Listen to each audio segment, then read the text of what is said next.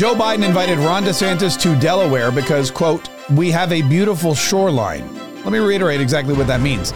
The president of the United States invited the governor of Florida to Delaware to see Delaware's beautiful shoreline. Has he not seen Florida on the map? Does he not know that Florida has more coastline than any other state in the entire United States? You know what? He probably doesn't.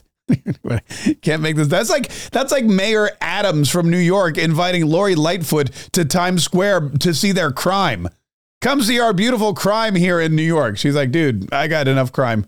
I got enough crime in Chicago. I can handle it. What's up? This is Mark K. Saves the Republic. The border battle continues. And by border battle, I mean, there ain't no battle at the border. The border battle, and I want you to think about how ridiculous this is. This is how ridiculous this has become. The battle for the southern border, which is in Arizona, Texas, California, New Mexico, even Florida, when you look at the Cuban immigrants and people coming from other countries, when you look at the border battle, it's nowhere near the border. They're fighting on the battlefields of Martha's Vineyard. They're fighting on the battlefields of Washington, D.C. and now Delaware because Ron DeSantis is sending a plane full of immigrants to Rehoboth, which is where Joe Biden has his very nice $1 million beach home that he spends a lot of time in walking his dog on the beach with a mask on. Joe Biden, not the dog. Although I don't know, maybe the dog wears a mask too. Probably not now that the pandemic is over. However, where this battle really should be fought is on the southern border. And there's an Instagram friend of mine, Morgan is her name. She's with TPUSA. And I was watching her feed and she had a video of the reporters waiting in Delaware, way up on the East Coast, way far north of Washington, D.C., basically almost New England. And they're in Delaware on the tarmac and they're awaiting this plane arriving from Florida, from Texas, wherever it's coming from, with these illegal immigrants that Ron DeSantis is paying to ship there. And you would think to yourself, maybe you guys should all be on the southern border. And that's what the caption is. How many of these reporters are on the southern border? Why aren't there reporters on the southern border? The real battle for the southern border should be on the southern border. In addition to that, there was a big article about how Kamala Harris, do you remember she went on that? She went to fix the problem of illegal immigrants coming across from Mexico by going to the countries where they're coming from. Well, guess what? It didn't work because we're still seeing migrants fleeing the biggest communist and tyrannical states that they can find. Cuba, they're still coming, like 35% of them from Cuba, Venezuela. All these terrible places where Kamala Harris was supposedly supposed to go and fix the root of the problem. She didn't do it. They didn't fix the porous border to keep people from coming in. And they didn't go back to these countries or to meet with these individual leaders, these dictators to say, hey, guys, we got to stop whatever. You got to stop. And if you don't stop, then we're going to cut off the supply chain to your country. If you don't stop, we're going to cut off the aid to your country.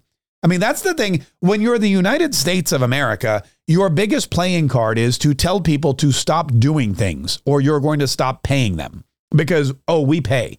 We pay everybody. We pay people in arms. We pay people in money. We pay people in relief. We invest in their infrastructure. We buy their oil, blah, blah, blah. What Joe Biden could do is he could easily go to Venezuela and say, look, we're going to never buy gas from you again. We're going to start creating our own gas, our own energy, and we're going to...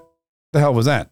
Sorry about that. I don't know. That was a very loud alert. But what he could do is he could go to Venezuela and he could say, hey, look, we're going to shut down your oil distribution. We're basically going to go home. We're going to create all this oil. We're going to dig and drill and refine, and we're going to start selling it to all of your customers cheaper than you can sell it to them. And we're going to bury you. We're going to destroy you. Your country's going to be gone. Your people are going to revolt against you because they're going to be so poor and broke.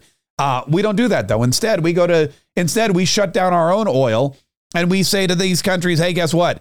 We need your oil. So don't send us your illegal immigrants. Don't do these bad things to your people. Don't be such a D-bag. But also, please keep selling us oil because we're too stupid to create our own, even though we have massive amounts of oil reserves, more than any other country in the world. We could outpace Russia, Saudi Arabia. We could outpace Kuwait. We could outpace Venezuela easily. But we don't do it because Joe Biden is wedded to the green lobby. And he's convinced, he's been brainwashed into this idea that the world is coming to an end. I'm going to be honest with you. If the world is coming to an end, at least I'd like to drive there, with some cheap gas. But that's the upper hand. It's not just an energy concern. It's not just, hey, guys, look, gas prices are too high. People are complaining. It's, hey, guys, it's a national security risk. It's a national security threat. We need to be energy independent so that we can use that as leverage against these other countries. Could you imagine the power we would have over Saudi Arabia if we just took over their entire oil business? Could you imagine Russia? Vladimir Putin, I don't know if you know this, but Vladimir Putin yesterday gave a big speech. He gave it in Russian, so I read the translation. So maybe it's accurate, maybe it's not. But he gave a big speech. He goes, look, I'm calling up 300,000 reserve troops because all his regular troops are basically dead.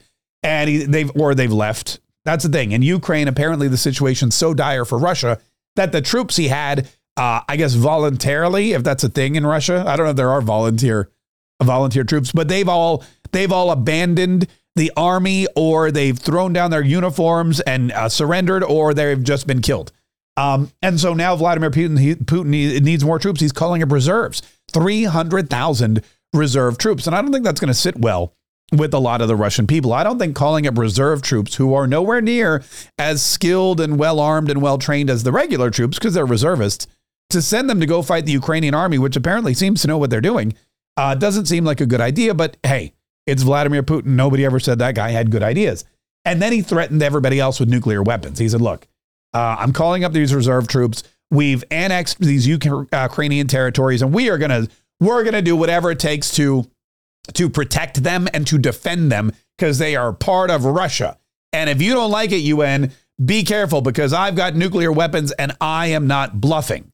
I am not bluffing. Now, of course, a lot of people immediately said he's totally bluffing. He's not going to nuke anybody, but you never know.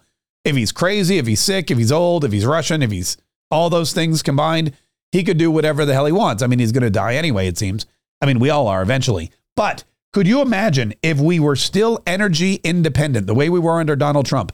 Could you imagine if we were energy independent and we didn't have to buy oil, heating, or crude or anything else from Russia? It'd be a totally different ballgame right now. There would be no threat to the West. There'd be no threat to the UN, because Russia wouldn't have the money coming in, and they'd be out for. I mean, they'd be trying to woo the rest of the world, not bomb the rest of the world. They'd be like, listen, we don't want to bomb you. You are a good friend of Russia. You bring money, we give gas.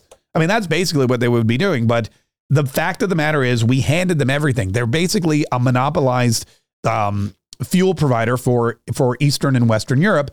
And so they have all the power.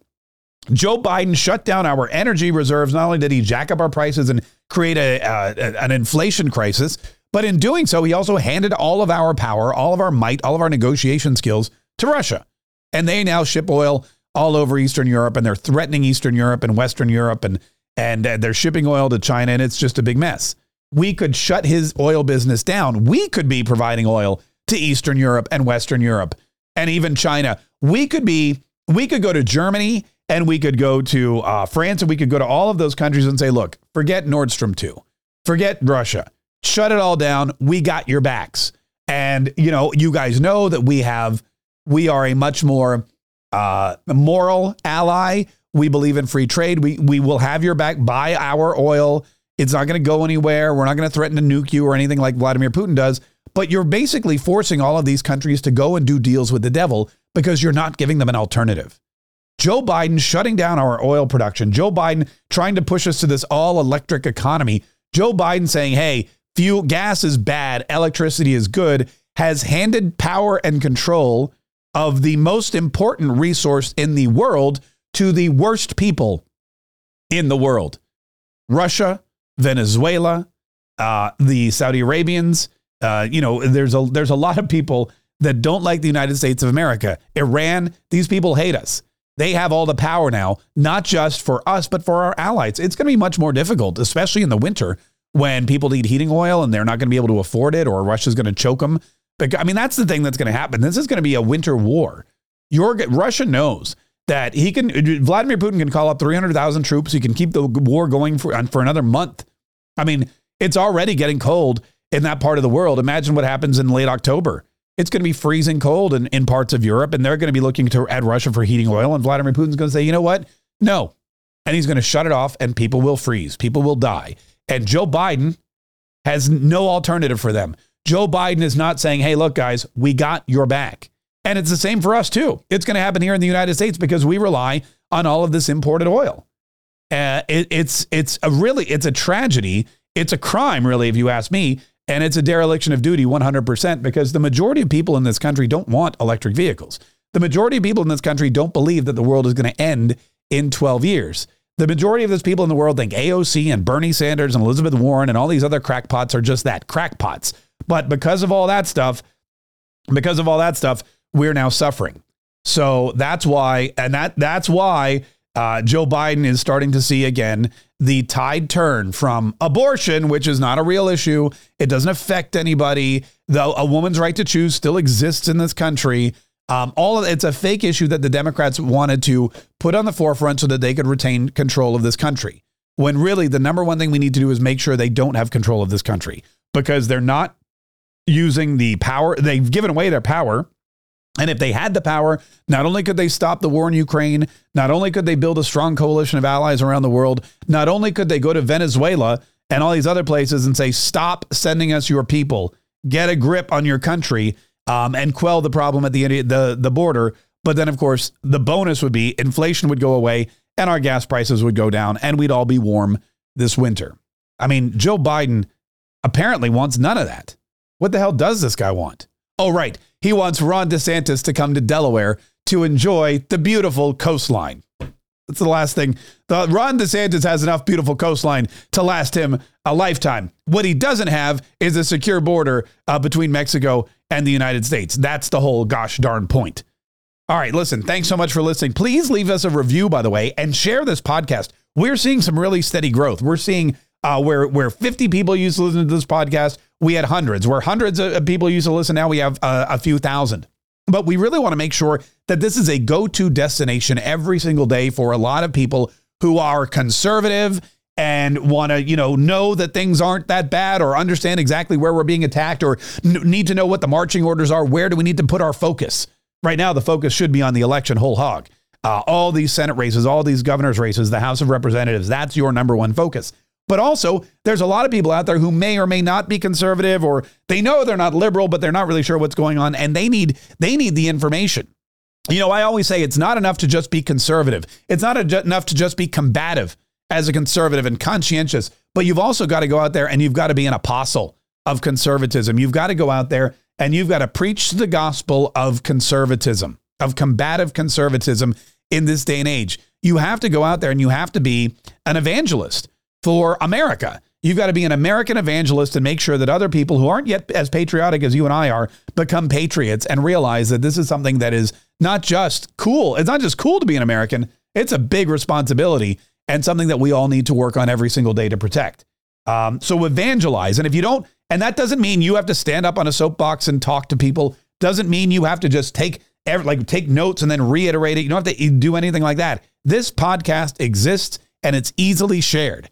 So send it to 3 of your friends, send it to your family members, send it to people who annoy you. Maybe they'll listen to it and maybe they'll realize, hey, Joe Biden is bad. And these conservatives actually have a pretty decent plan and America is in trouble and it's up to me to help them. And I'm going to start listening to this podcast more and more often. If you do that, I promise to keep producing this content so that you know what's going on in America and how we can all work together. To save the Republic. Hence the title, Mark K. Saves the Republic.